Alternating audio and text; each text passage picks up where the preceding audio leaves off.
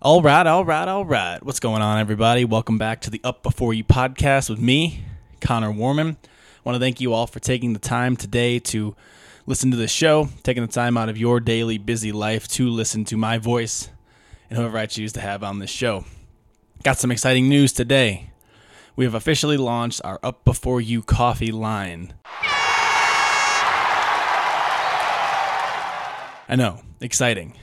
We have launched our first roast, I should say, which is a light roast, and we will be continuing to add to that line as we go. I want to let you guys know you can find that on upbeforeyou.com. Click on the coffee tab. It's right there. It's ready for you. I asked that if you guys do try it out, if you order it, 1, thank you for doing so. But 2, give me your honest feedback. You know where to find me, Instagram. Some of you might have my phone number. Go ahead and give me a text, call. But yeah, just let me know what you think. I'm always down for the feedback. I love the feedback, good or bad, as you know with this show. And so yeah, give it a shot and let me know what you think. Also want to remind you guys, please to go to Apple Podcasts, leave us a rating, a 5-star rating, and a review if you feel so inclined to, if you have been a long-time listener. If not, don't worry about it. Feel it out. Listen to me. Listen to the guests. See what you think, and make the decision for yourself. If you do like the show, you go ahead and share us on social media. We are very active on Instagram. We are active on Facebook. We are kind of active on Twitter, but you can find all of those as Up Before You One, at Up Before You One. So if you guys feel so inclined to do that, the feedback, the support, everything, guys, means a lot to me. It's like a family to me. A lot of you have been listening since the beginning. You've seen how we've changed and grown over the years. So thanks a lot for all the support, guys. All right. My guest today is Kelly Meckert. Kelly is a 3rd grade teacher who absolutely loves what she does. Outside of teaching, you can find her playing around with new recipes in the kitchen, exploring outdoors, or coaching CrossFit. Kelly started doing CrossFit during her senior year of high school in 2013 when her friend Lisa convinced her that it would be a good way to stay in shape between swimming and water polo season. And it worked. It improved Kelly's fitness so much that she couldn't stop. She eventually got into CrossFit coaching after being approached by the owners of CrossFit Barrington as they were interested in hiring a female coach. That motivated Kelly to go out and get her L1, and she is so happy that she did. Kelly is into her 3rd year as a coach, and she loves being a part of the CrossFit community. It has had a huge impact on her personal overall fitness, and it makes her so happy that she is able to share with and help others do the same. And now, enough talking about Kelly. Let's hear it all straight from her. What's up, Kelly? Hey, Connor. How's it going? It's going pretty okay. Pretty okay. Why? Just okay. I mean, we're living in I'm a teacher. Let's start with that. Yeah. Everyone always asks me how I am, and I say, fine. I think that's the only adjective I can really use to describe, like, this school year. So what are you doing right now? Are you in person at all?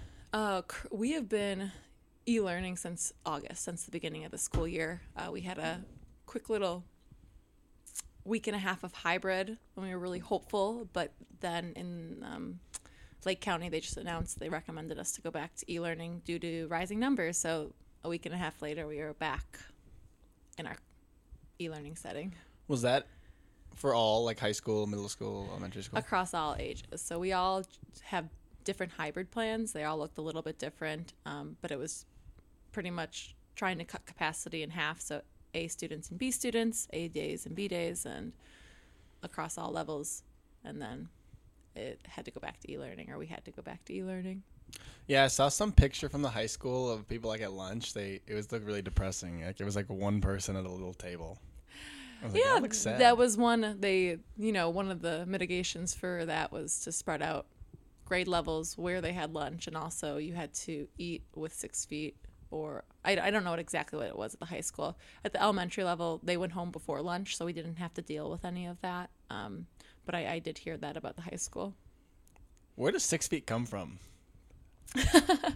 I mean, the CDC. I don't want to misspeak, but I believe it's just like the average spew of like a sneeze or a cough, right? Okay. Is like about 6 feet. I was like, why is 6 feet? It's such a random number.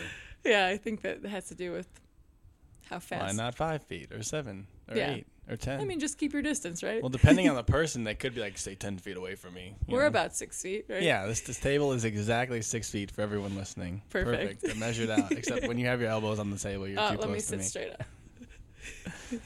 So when this first kind of happened, you were in the middle of a school year. So what was that like? March 13th. Yeah, like the middle of the second semester. The pretty much. craziest like day. Our principal was just like, this is going to last longer than we all think it is. And we packed up our kids on a Friday, and we were told 2 weeks after spring break we would hopefully get to be back in the classroom, and we haven't been back really since. So that was insane. And you know, as a teacher, there was a feeling of feeling unprepared. You know, Yeah. Our job completely shifted without any warning. And so Friday, we sent them home with their iPads and some of their things, not even all their things. And on Monday, we were expected to flip the format of how we've been teaching. You know, so it was the learning curve for all of us was extremely steep. I was like, figure it out. And it was kind of like up to you to figure it out. Yeah, we were given our a few standards. So Pritzker declared those Act of God days. So they definitely were a little less rigorous. The standards, we had to administer 3 lessons a day, and we could choose what those lessons were. Obviously, we stuck with like math and literacy content. So we kind of put science and social studies on hold, and we had to kind of figure out what we were going to do teaching live, what apps we could use, but we really were unfamiliar with lots of the apps that we could use to create the curriculum. It was all new, so it was fun. And how, like, initially, how do you think you reacted to it, and how do you think you handled it? I think I was really excited at first, being a younger teacher. Yeah. Like, I was like, oh, this is something I'm going to be, like, I'm up for the challenge. But there was that excitement, but then as I started looking and trying to create, I just kept getting that feeling that nothing that I was doing was actually like reaching my kids, and I wasn't there to see them completing the work, Yeah. and I wasn't like able to give the feedback I needed. So, you know, that excitement slowly turned into like doom and dread, and Dread. like just make it to May, and like next school year we'll be back in the classroom. And Was that the thought? that's honestly what was getting me through it. I was like, do my best to produce what I can, meet with my kids when I can. But the thing is, when it was so new, you know, those 3.5 hours of curriculum that I pushed out every day, you look at it, it probably looks like nothing, but it took me like 10 hours to create every night. My teammate and I, my 3rd grade teammate, would be up texting each other like 11 p.m. like, Yeah. okay, it's posted, it's ready to go. And like, we're sharing as much as we can, but man, I do not want to repeat those 3 months ever. So when you went into the summer, did you thought that you were going to be back in the fall 100%? Me, like, I think there was probably some teachers out there that were skeptical, but not me. I was like, we are back in the classroom in fall. Like, I was 100% sure, because the numbers were looking okay in the summer, especially. So I like felt like I had that to back it up. And then I was like, by then we'll be more prepared. And so e-learning to me was done in May. Now, do you go into school still?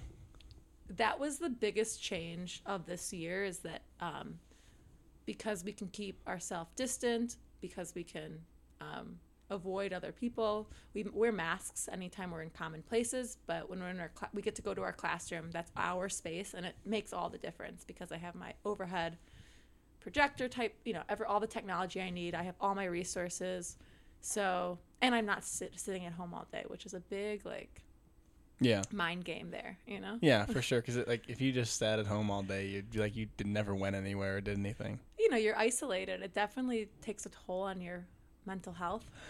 Yeah. Like, you know, like I'd sign off with my kids, and then I'd just be alone. I live alone, so Yeah. I'd be alone. So that was a little depressing. Yeah, the worst I think is, and I think this is a lot of people, like, who, like, either the dad or the mom's working at home, and the other one's like kind of with the kids and doing stuff, but the kids are in school, so like everybody's at home at once. And that's when I go over to my parents' house, or I was at my parents' house for the first bit of it. You know, my dad was working from home, so he claimed the basement. My sister worked from home for a month, so she claimed the upstairs. I was in the dining room. So yeah, and the same thing goes for our students currently. You know, when they unmute themselves, you can hear whisperings of other people in Yeah. the background. Sometimes the cleaning ladies in the house, you know, like the pets are there. Yeah. It's just it's madness sometimes, and but you have to have grace upon grace upon grace. Like, what are you supposed to do? You know? Yeah, and how do you even like keep the kids under control? Because you can't, you can yell all you want across the screen. The but- mute button The is mute the bu- most really? amazing thing in the world. So you can just mute the You kids. just, you know, when they interrupt or, you know, trail on, Yeah. they might not realize it at first. You cut them off like that. You're just, "Huh?" So it's that's a blessing right there. I think that's the funniest part is that you cut them off.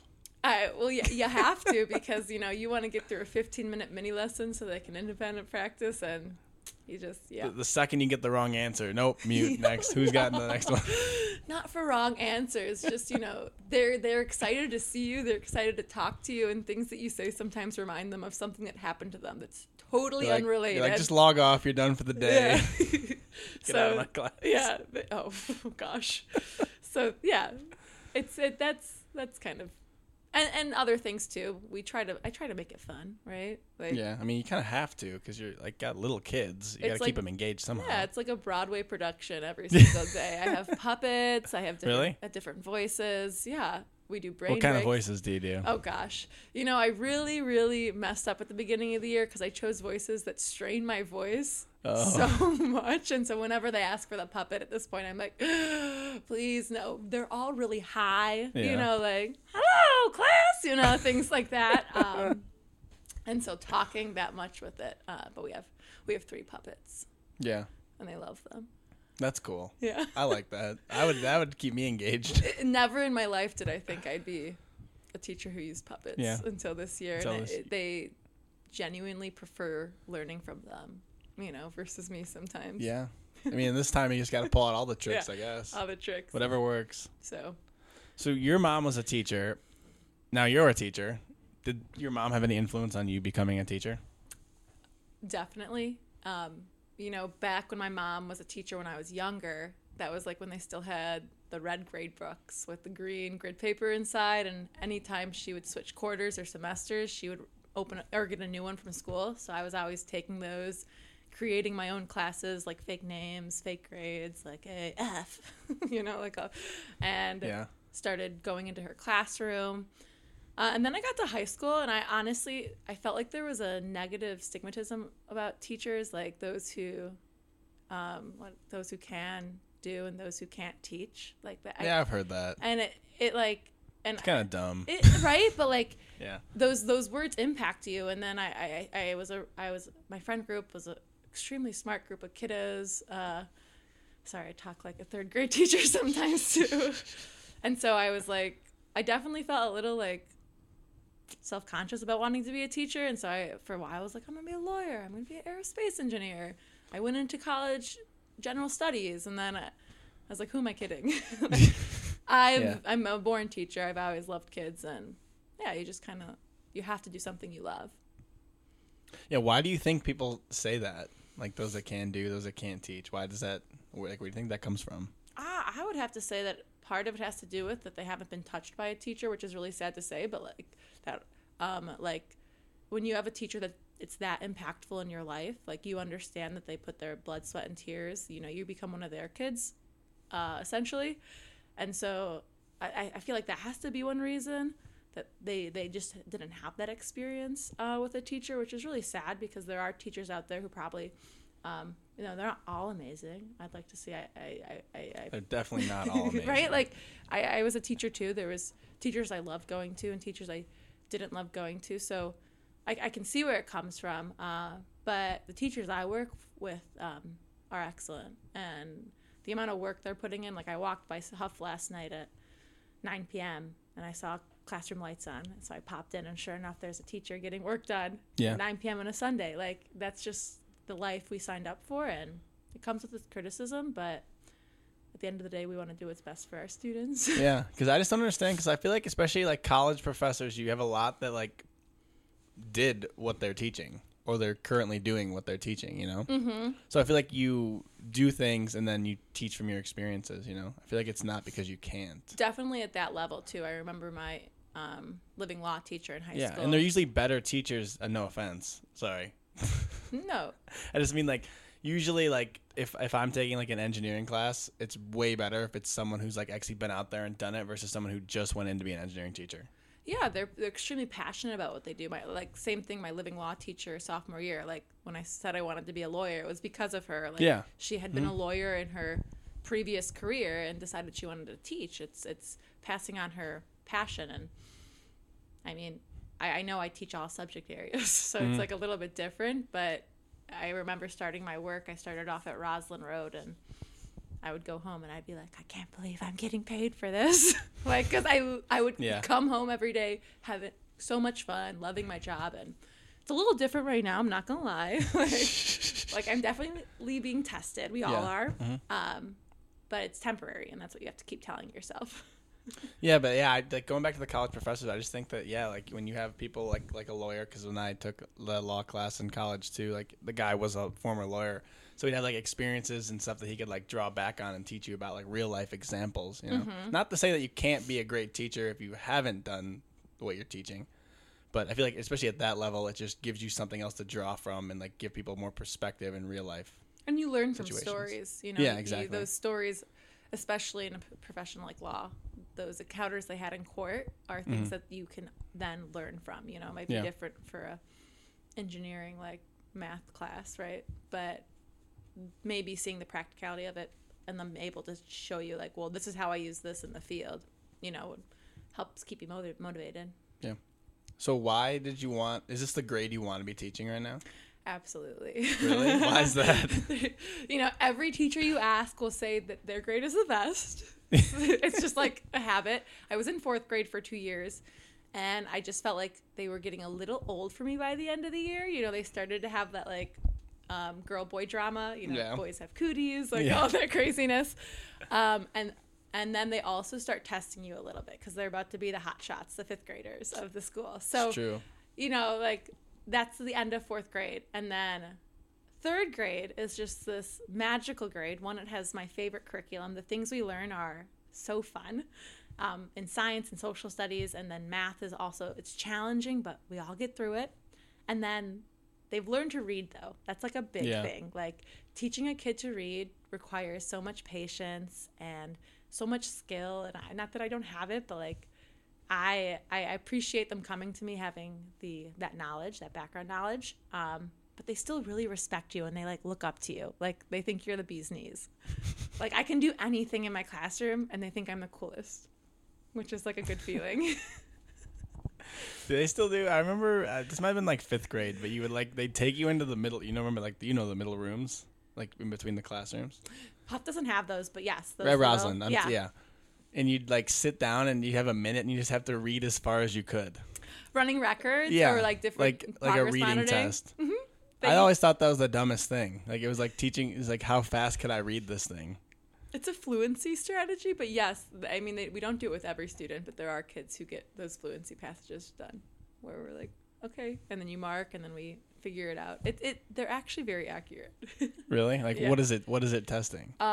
You know, it's testing. Anytime you read a word incorrectly, we mark it, and then we also look at how many words per minute you're reading, and the texts are leveled as well. So if you're able to read above 100 words per minute at certain leveled text, that means like that's a good level for you. But if you're reading a lot slower, that means you really should be in a lower leveled book. Really? Yeah. Huh. I had no idea. And they never told you how you did. You know, they did, but in a way that you didn't realize it. You know, when they recommended books, that was their way of telling you how you did, because those were the books that fit into that level. You know, like, oh, we think these would be really good choices for you. Whoa. Okay. So that was their way of saying you're dumb. No, not at all. Just making sure that the books you were reading allowed you to do the comprehension work that is so important when reading. Well, it's like they probably gave me Calvin and Hobbes, and then everybody else got Harry Potter. I'm sure that's how you viewed it, right? Unfortunately, kids do pick up on that in the classroom, which is like devastating. I never did. Yeah, but they do pick up on that level, like, oh, like they can see Susie reading this book, and they're like, my book looks shorter, or my words are bigger, or I still have pictures in mine, and we try to teach right now so much like that we're all on our different like adventures of learning, and we're all at different places, and you just have to kind of accept where you are and like work as hard as you can to be your best. So like now that you're teaching these kids, do you remember being like that age, obviously, at some point? 100%. I feel like I can still relate to them in so many Yeah. ways. Like the facial expressions they make for certain tasks. I'm like, guys, I feel you, but we're going to get through this. Like I remember having to do this.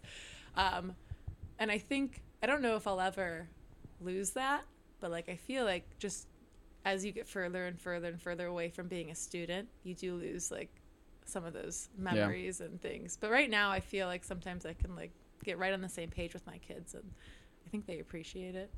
Well, do you remember like in 5th grade and then like going to 6th grade and like 8th grade, just how like big you felt?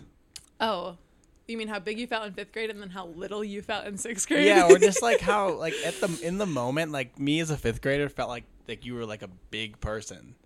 And then you look back and you see like 5th graders and you're like, wow, like I was 4 feet You tall. were so small. I think I see it most when like I deal with drama. Yeah.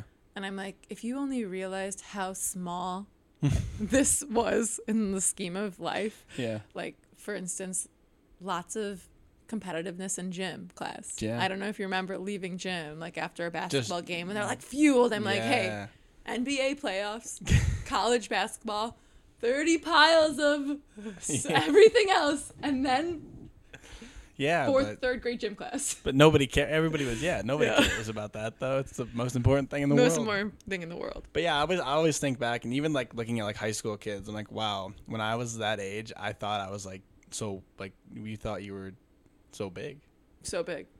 Well, and I look back, I think the biggest difference, because I work with elementary kids, is when I look back at high schoolers, and I'm like, you're all so small. You're like, I see them walking, I'm like, you're a freshman. Or like CrossFit teens, I'm like, you're in high school. Yeah. Is that what I looked like? Yeah, and not even like feeling like physically, I don't even know, like physically big, but just like on top of the big world. and important and on top of the world. I mean, for like 4 years after high school, I was like, I peaked in high school. Like senior year was great. They make you feel like you rule the universe. Yeah.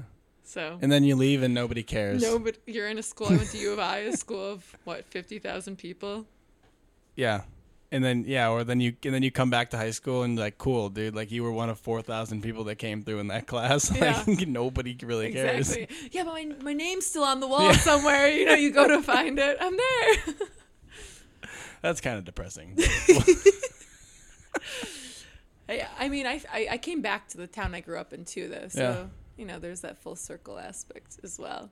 Now, do you like that or no? Yeah, they always made us like write letters to ourselves. Do you remember Snowflake? Yeah. And then they were like, "We're gonna send these letters to you when you graduate." graduate." Yeah, and we got it, and like. And I said, "Yeah, like what cool thing I'm gonna say to myself?" Yeah. Well, we also did that senior year, and they gave it to you after you graduate college. Yeah, and they have you do it a lot. But the question they always ask you is, "Where do you see yourself in 5 years? Where do you see yourself in 10 years?" And on every single one was I'm going to be back in Barrington teaching. And so to then see that I was able to come through with that, it's pretty awesome. And I love Barrington's community. I think it's why I want to be here. I'd love to raise my family here. So I love getting involved and knowing my neighbors. Like I love living on the street. So I'm happy. Like I went back. I coach at the high school as well. So like I'm there a lot. You coach at the high school? I coach water polo. Well, not right now, but since I student taught in Schaumburg, this is my 5th year helping with the program. So, yeah. Do you remember the letter you wrote to yourself or that they gave you from senior year? I remember receiving it in the mail and it was addressed by me. So I'm like, this handwriting looks just like mine. Then you open it. Yeah.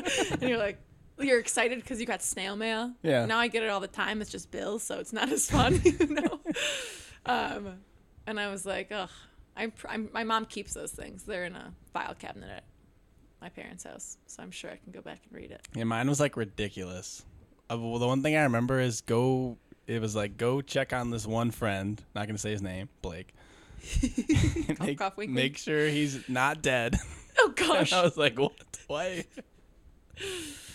I don't know. I thought I was cool. I'd be like, oh, this is me from the past. It wasn't. Yeah. It wasn't very cool when I read it. Yeah. Well, it was. It was funny, but I was like, you're No, just an idiot. you had no idea. Like, you're so sheltered. You know, nothing's going on. So switching gears, how and when did you find CrossFit? So I started CrossFit my senior year of high school. You did? I did. Right around November. I remember it was right after swim season, and my mom was like, "You need to do something to stay in shape for water polo." And yeah, CrossFit was what Lisa Danhauer. She's a relative of the owner. She was like, "Let's try it." I do it in his gym, and man, oh man, I remember trying to walk up the stairs by the wrestling the gym like after my first class. Those are huge stairs. There's like 3 flights in a row, and I was like sideways. So yeah, it was how many years ago? 4, 8, 9 years. You went 4, 8, 9. I'm counting by like my 4 years of teaching, my 4 years of college. There was a method. You've been a teacher for 4 years? Yeah. Jeez. 9 years ago? 8 or 9 years ago. That's crazy. The gym had to be pretty new then. It was. They had just done the expansion, so I never saw it prior to the wall being torn down. At least I was told there was a wall there. Like I'm just yeah. So yeah, I started then, and we worked out all through like the winter. And I will say I've swam and played water polo my whole life, so like land activities and land workouts were something I never did. And my senior year's water polo season was transformed because of CrossFit. Like, really? I was so much stronger across everything when it came to grappling, like wrestling in the water, positioning in the water, shots on goal. I ended up earning like the penalty shot spot as well, just because of how strong my shots became, and it was all because of CrossFit. I was a little chunky too, like my beginning of senior year, and so you look at like beginning of senior year to end of the senior year, and oh my goodness, really, like a huge difference. What were you doing before that then? Well, I would swim, but I've been swimming since I was 5, and so I can hop in a pool right now and swim 2,500 yards and feel fine at the end. Like I can just do it, and so like I just got in the pool and went through the motions. I'd really lost a lot of motivation by then because it was senior year. I was more in it for like the community and the fun and like the fact that I'd been with those girls since I was 5. So the workouts, I would still be working out, swimming 4.5, 5 hours a day. I'd have an hour and a half practice in the morning, 2.5 hours in the afternoon. So I was swimming a lot. But once it stopped, I wasn't going to go back to club because it was my last, like I was a senior. I was done. I was not going into college swimming. So that I just needed an outlet or a way to stay in shape for water polo. That was it. So when you first started, did you like it right away, or did it take some time? I loved the competitive aspect of it. I grew up closer to my 2 younger brothers, and we were always competing just about, not even about athletics, but just about things. So immediately I fell in love with that. And then, I don't know, when you're naturally okay at something, you kind of like it a little bit more. Yeah, and so I came in as a strong rower. Like that's not something that I've gained over. I've gotten better, but it's not something I've necessarily, it's not new to me. I came in strong with the weights and moving well. Gymnastics, let's not talk about it. Completely new to me. So that also motivated me a little bit, and I was going with a friend, Lisa, and Coach Brian was awesome too. So I just enjoyed it. Yeah, I loved it. And the fact that there was always, like you said, there are things you're good at, things you're bad at, but the fact that there was always things to work on and things to improve upon, did that keep you coming back for more?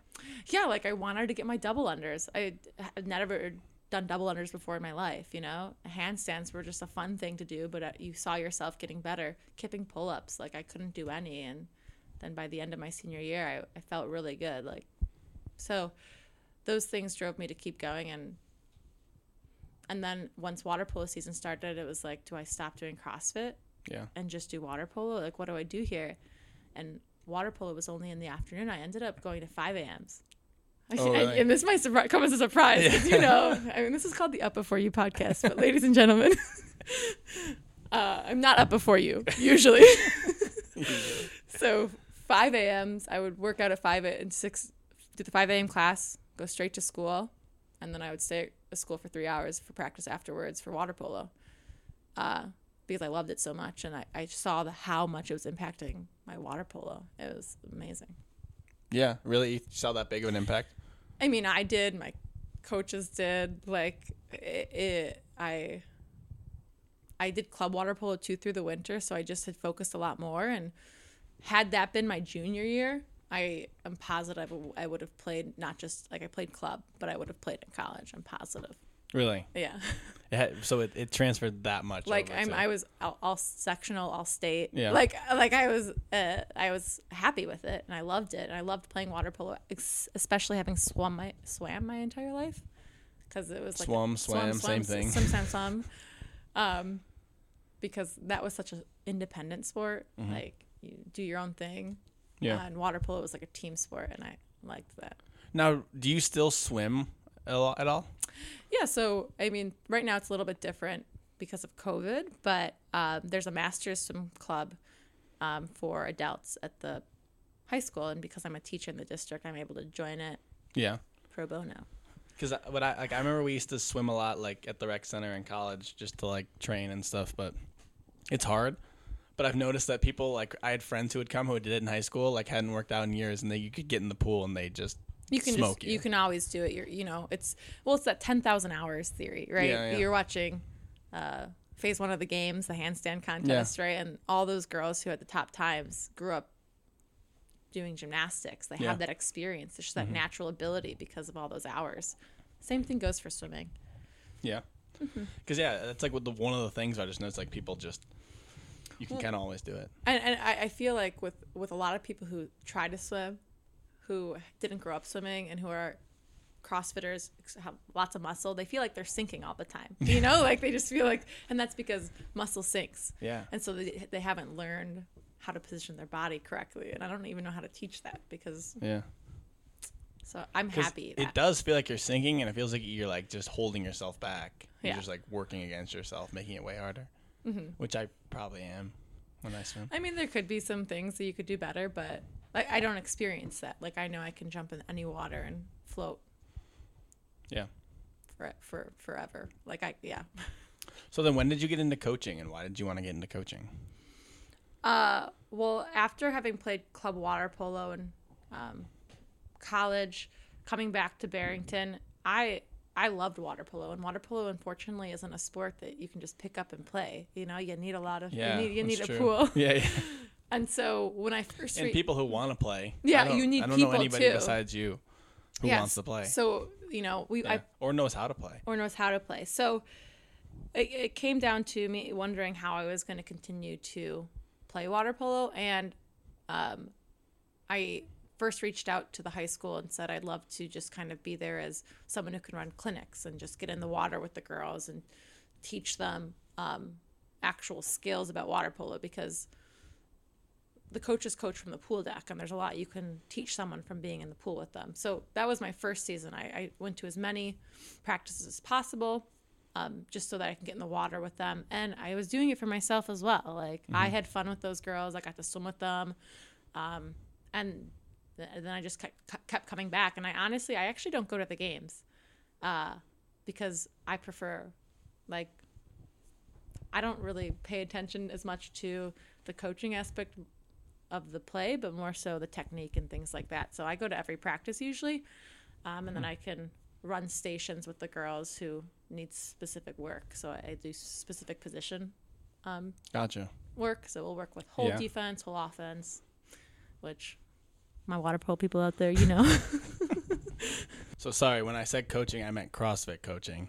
Oh, I'm so sorry. That's okay. I guess we got both. We'll get both of those stories now. Yeah, or you can just cut out that last CrossFit coaching.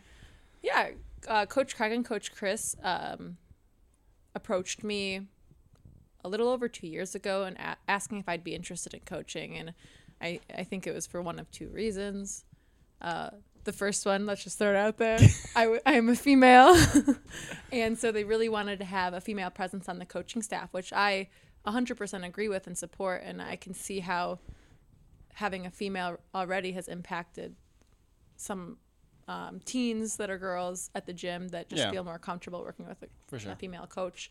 And then the other end of that, I think they just, on top of being a female, I guess that part two would just be that I was dedicated to the sport.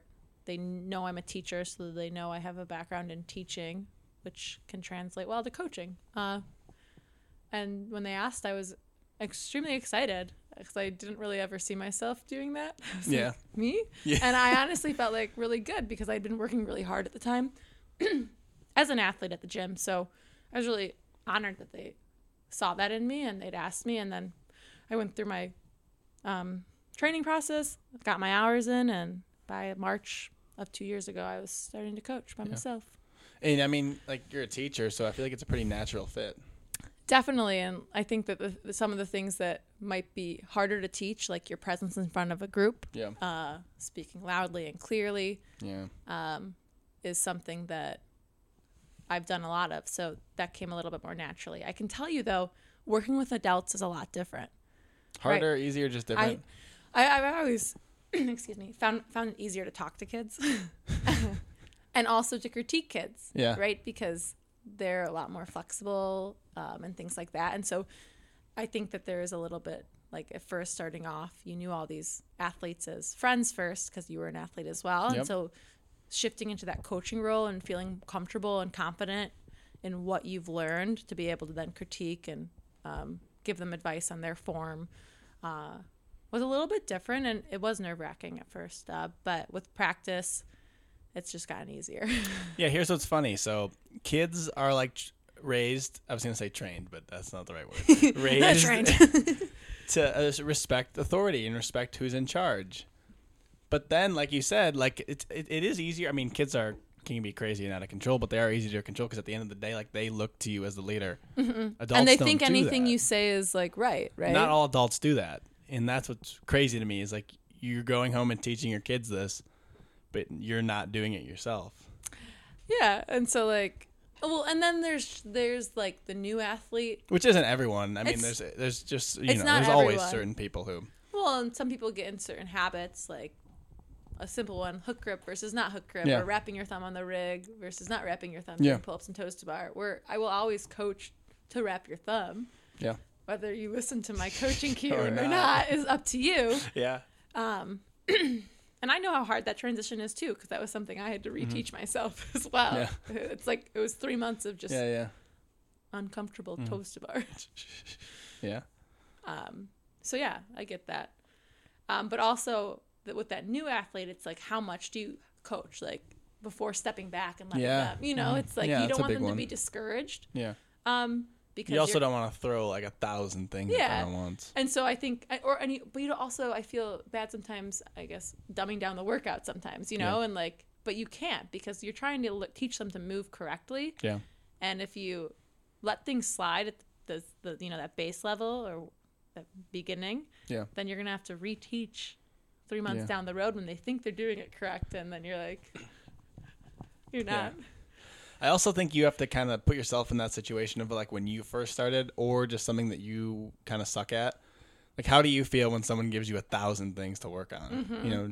I mean, not everyone's the same, but generally you kind of, your head starts to spin a little bit and you get a little discouraged. Mm-hmm. And so you have to start at a level 1. Like, where's their biggest error? Is it their heels? And the other good thing you said, like, about the kids is they don't really have those habits yet.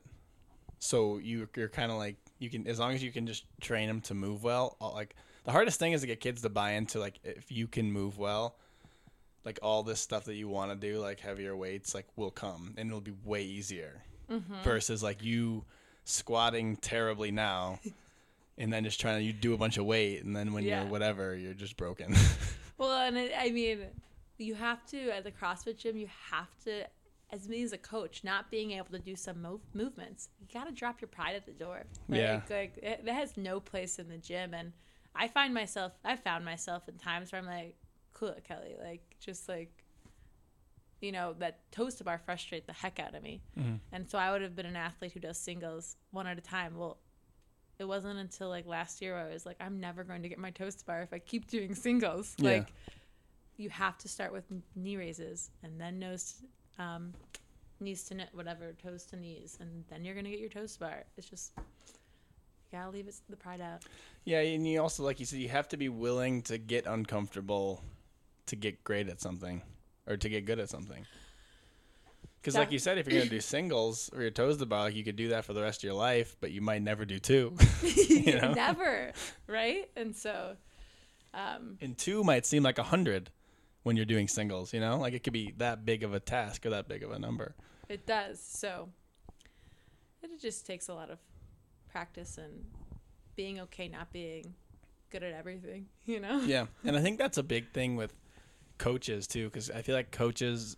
I mean, you should try your best to move the best and do the best that you can, but I feel like coaches sometimes get the impression that they should be one of the best athletes in the room, which I don't think is true at all. What do you think? 100% agree with that, especially because of the situation. You know, yeah. Like, I always make jokes when Chris is there, like if we're coaching together or co-coaching, because there was lots more of that when we had larger teens classes. Yeah. And I was like, you know, that whole Instagram versus reality. Like, Chris is the Instagram coach, and I'm the reality coach. Like, here's what it looks like in real life. Yeah. And that's fine. Like, I know my gymnastics doesn't look as pretty as Chris's does, but I think that it means a lot more, not a lot more, but like when people see me working on them and the fact that I can't do them, it shows vulnerability, and it shows them that, like, hey, like, Coach Kelly can't do everything yet. You know, and she's going to eventually get there. And, you know, I'm still working on those movements, and they're slowly getting better. Yeah, and at the end of the day, like, you're in a position of leadership, and a lot of people look up to you whether you, like, know it or not. So I think as a coach, you just should really strive to be, like, the smartest athlete in the room, the one who's the first one to scale when they know that, like, their form's going to break down if they do the weight, or the first one, you know, just to the last one to finish. Yeah, like that's another big thing. That's okay. Yeah. Agreed. 100%. Yeah. I just feel like this is a big thing for coaches. A lot of times let their pride and ego kind of get in the way, and they feel like because they're the coach, people think and expect that they should be the best athlete. Well, and in the 2 years that I've coached, like, my journey has not, like, a fitness has not been a straight line. Like, I've gone, I you know, I was really motivated right after getting certified, and then, like, summer came, so I was going on lots of trips. So, like, there's just a natural, like, roller coaster of your fitness level. And so it was hard coming back from those trips and not being where I was before the trips. Yeah. And that was probably one of the hardest, the hardest times, because, like, you know, you were fitter. And so, like, as a coach, you don't want to be losing in fitness, but you just got to get back at it. You got to keep grinding. Yeah. So talk about that a little bit. When you first started going through that, where you'd go on a trip and you feel like you'd lose something when you came back, how did that affect you? And has, like, your mindset towards that gotten better? And have you become more okay with those little setbacks as you've gone? For sure. I think that... Because it is hard. Well, and I'll be honest and, like, just frank. So, like, it was... What was it? I don't know the year, but it was January. And at the gym, we did the Lurong Challenge. And that was the point in it was 2018 of January, and I was not in shape. Like, it was the year after college, so it was 4 years of not doing CrossFit. And I was at CrossFit, but I wasn't really living the CrossFit lifestyle outside of CrossFit. Eating so unhealthy, just, like, you know, like not really caring, like, all those things. I looked awful. So we did this challenge, and I was, like, ready to it was right after the new year, and Coach Craig was really there to motivate us all. And so I stuck to that diet with 100%, like, no cheat days, nothing, you know. I meal prepped, I made their food every day, and I ended up losing 30 pounds. Wow. Like, it was great. But when I look back at that time, like, that was my life. It was CrossFit, and it was dieting, and it was paying attention to what I was eating, and I wasn't happy, right? Like, I was, like, constantly thinking about that, and which is why it made going on trips so hard. Like, I would go on trips, and I have to go find a CrossFit gym. I have to go work out. Like, and I wasn't enjoying those small moments. If you go on vacation, you should enjoy your time on vacation. Now, I'd still probably go to a CrossFit gym on vacation for fun. Like, I enjoy CrossFit that much. But it was the mindset that I had to make sure that I wasn't, like, losing this my fitness. And this was a time when I was dating a boy in Australia. And so I was for 4 weeks in Australia. So an entire month. And he would be getting frustrated with me as well, because like, here we are, we haven't seen each other in 6 months. And I'm like, no, I got to go to the gym. Yeah. I'm sorry. Like I got to go to the CrossFit gym. And so coming back from that, I was really upset with myself. Fast forward now, where we just finished the RP challenge at the gym, and I wasn't 100% compliant. I was 90% compliant, but it was sustainable. I did that for 12 weeks, and I'm still able to do maintenance, and I feel fine. Like, and I let myself on the weekends go to family dinners, and if my Aunt Kathy made pasta Alfredo, I had a reasonable portion of pasta Alfredo, and I felt fine the next day. So there's been a huge change in that mindset about kind of letting yourself enjoy those things that you've earned, right? And that's made it getting back on track afterwards easier. Does that make sense? Yeah. And I think that's huge, because I feel like, I mean, I've been there too, where you're just all into it, and like the littlest setbacks will like get you out of it. Really get you out of it. And so then it's more mental than anything. It's more mental. So it's like where I was at the beginning of that January journey, I've been back at that weight. Like that's how I fluctuate. Like I'm just, I've always been like that. So it's not about, and I'm still learning. I'm probably still like ask me in 3 months from now, I could be into, but I feel a lot better coming out of my most recent cut with CrossFit through RP than I have before, because I've let myself kind of enjoy other things, and I'm maintaining the work I put in, Yeah. And I would agree. I think definitely, I'd been a lot more serious before, but I'm kind of like, you're learning to relax. People are going to listen and laugh and say it's not true that I haven't relaxed. But I mean, you just kind of like learn. Do you still like, write everything in your notes? Yeah, everything's written down. But I just mean fine. but I just mean like I'm learning more that a week, if you go away for a week, 5 days a week, whatever, like if you did nothing and ate terribly, like in the grand scheme of things, it still wouldn't have that big of an impact. It's more in your head than anything. And it's 100% about getting back then afterwards. Yeah. And if you don't let yourself get back, that's when you start seeing the negative impact. Exactly. It's like, I stepped on the scale after like Thanksgiving, right? I'm like, oh my gosh, this was the worst. Yeah. And I was like 1 pound up. I was like, and then I felt even more motivated to jump back into my maintenance plan. I'm like, perfect. But if I was like 5 pounds up, I could see in my head being like, oh. And then you start to think that you're like starting over, and it's like, no, you're not starting over. You're still like on the path to where you want to go. Exactly. There's, it's never going to be, like we said, it's never going to be a straight line, like you said. Yeah. So that's big, I think. Yeah. So do you enjoy coaching teens classes more than like regular adult classes? Yes, and I think it goes back to that like authority thing. Yeah, like, the teens are really receptive to feedback.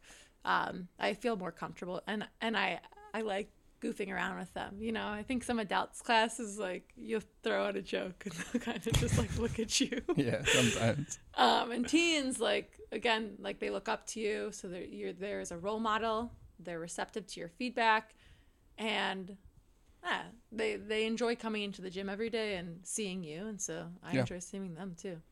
So outside of anything you teach them CrossFit related or physically, is there anything you would like that the kids would take away from you as a person? Definitely. I don't know. I think that, and you touched on this, like, I guess this is within CrossFit, but it can be taken outside of a CrossFit. The idea that it's okay to be uncomfortable with things, like uncomfortable in life, like not just uncomfortable in the gym, like pushing yourself to being uncomfortable is about taking risks, right? Yeah. So in the gym, you push yourself to be uncomfortable within a workout, but outside of the gym, you push yourself into, there's your safety zone or your comfort zone, right? Your growth zone. Yep. And then here's your panic zone. You always want to be in that panic zone or that growth zone. You don't want to be in the panic zone. And that's on the brink sometimes of the panic zone. Yeah. So like teaching the kids that it's okay like that. And then also you hear a lot of conversations that they have. And so like there was a big conversation about like cheating the other day about how it was during the hybrid mode. They were like, they didn't want to go to school because it was easier to cheat from home. Yeah. Right. And so like taking an opportunity like that is especially as a teacher to try to like reinforce why that's not okay and how that doesn't actually help them in any way. Like there's a huge huge lifestyle of cheating on tests right now that we just need to Yeah, I didn't even think about that. Yeah, like they had the opportunity to take the test in school with classmates where they could be with friends, and they opted to take it at home to cheat. So that was probably the most frustrated I ever got at a group of teens before. But I used it as a teaching opportunity. Like, you know, you can't do that, and you give them practical examples of how that's going to impact them later, how that habit's bad. And Do you think they listen to you? every once in a while.